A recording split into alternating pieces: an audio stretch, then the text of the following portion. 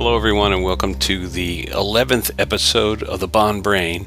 I'm your host, Bud West. I have a somewhat unique topic to address today in respect to our Bond brains. Now, I can't speak for everyone, but I personally gravitate toward these movies because there's a continuity to the Bond film. Rest assured, every single Bond film we watch, stuff explodes, cars go fast, there's crashes, there's firearms, there's good guys, there's bad guys, and there's one other element in there that Bond always does every single film. He gets lucky.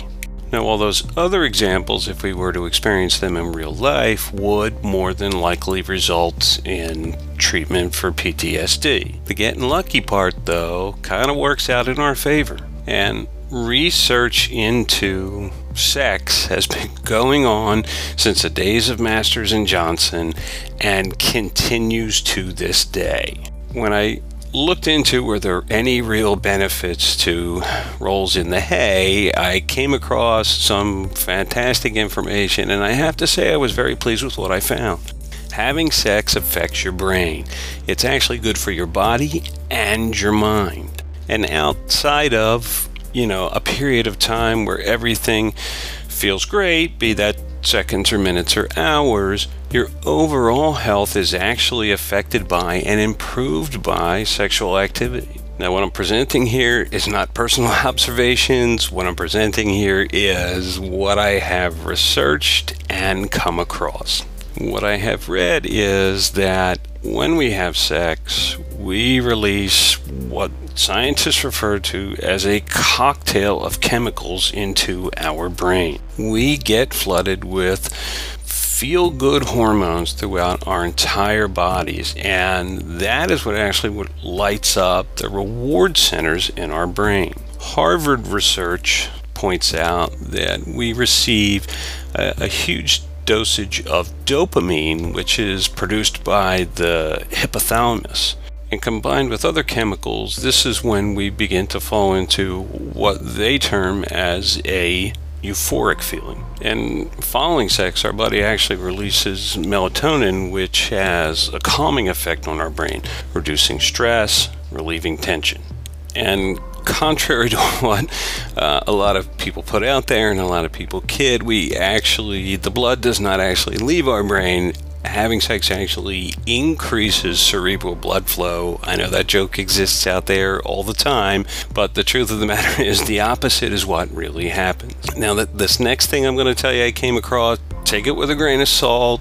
I am not a woman, but apparently exposure, how do I put this delicately, ladies, allowing, say, SEAL Team 6 into the demilitarized zone actually has benefits for you. I'm not saying do not practice safe sex.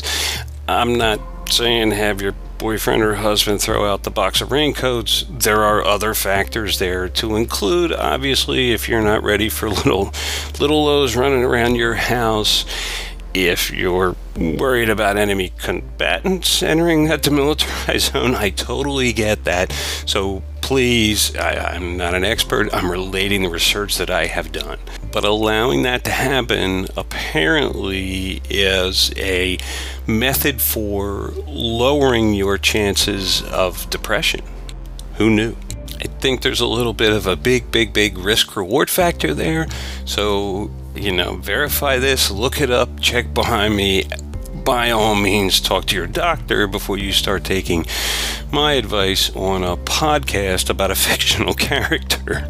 Apparently, too, when we reach the peak of Everest, that an additional cocktail of chemicals gets released into our bodies, and women, you actually benefit from that more than we do. Though it actually has some emotional benefits for men, but only to the point that we summit the mountain. Now, for us older folks out there, as I've said a few times, I'm over the age of 50. It has been also attributed, sex has also been attributed with memory improvement. So as we get older, we all know brain function declines, things that require a higher level of intelligence become more difficult. You see that in high-level tournament chess players over certain ages. They really just can't compete anymore. But apparently, the more sexual activity we have, the better off we're going to improve our memory on top of the other things that we can do to improve memory. It's also credited with older adults in improving overall cognitive function. So it's not just staving off something that may happen in the future. You can actually see a benefit. It's not an activity that just holds the status quo. It's going to give you a step forward and maybe make things better. Now, I didn't go out there and look to see if there were any negatives beyond the normal negatives that we're all aware of, because quite frankly, I don't want to know about the negatives. I don't know how many women Bond gets credit for, how many relationships over the years, but I think that maybe this is just one more service he is offering, this fictional character is offering the world. He's making people smarter. I'm kidding around. Take this with a grain of salt, look this information up. I thought it was fascinating. It's a huge part of the films. It's in the books. It's a big part of the Bond character and the canon, and that he is some incredible lover that all the women like. And so I thought it was definitely worth looking at the things that are repeated throughout all the Bond films and all the books and are consistent, and say what can really happen to us if we were really doing these things as frequently. This has been a fun topic to explore. I have to clear my browser history now because it doesn't really look too good, but outside of that, look these things up. I encourage you to study as much as possible. I'm kidding. This has been Bud West with the Bond Brain, and the Bond Brain will return.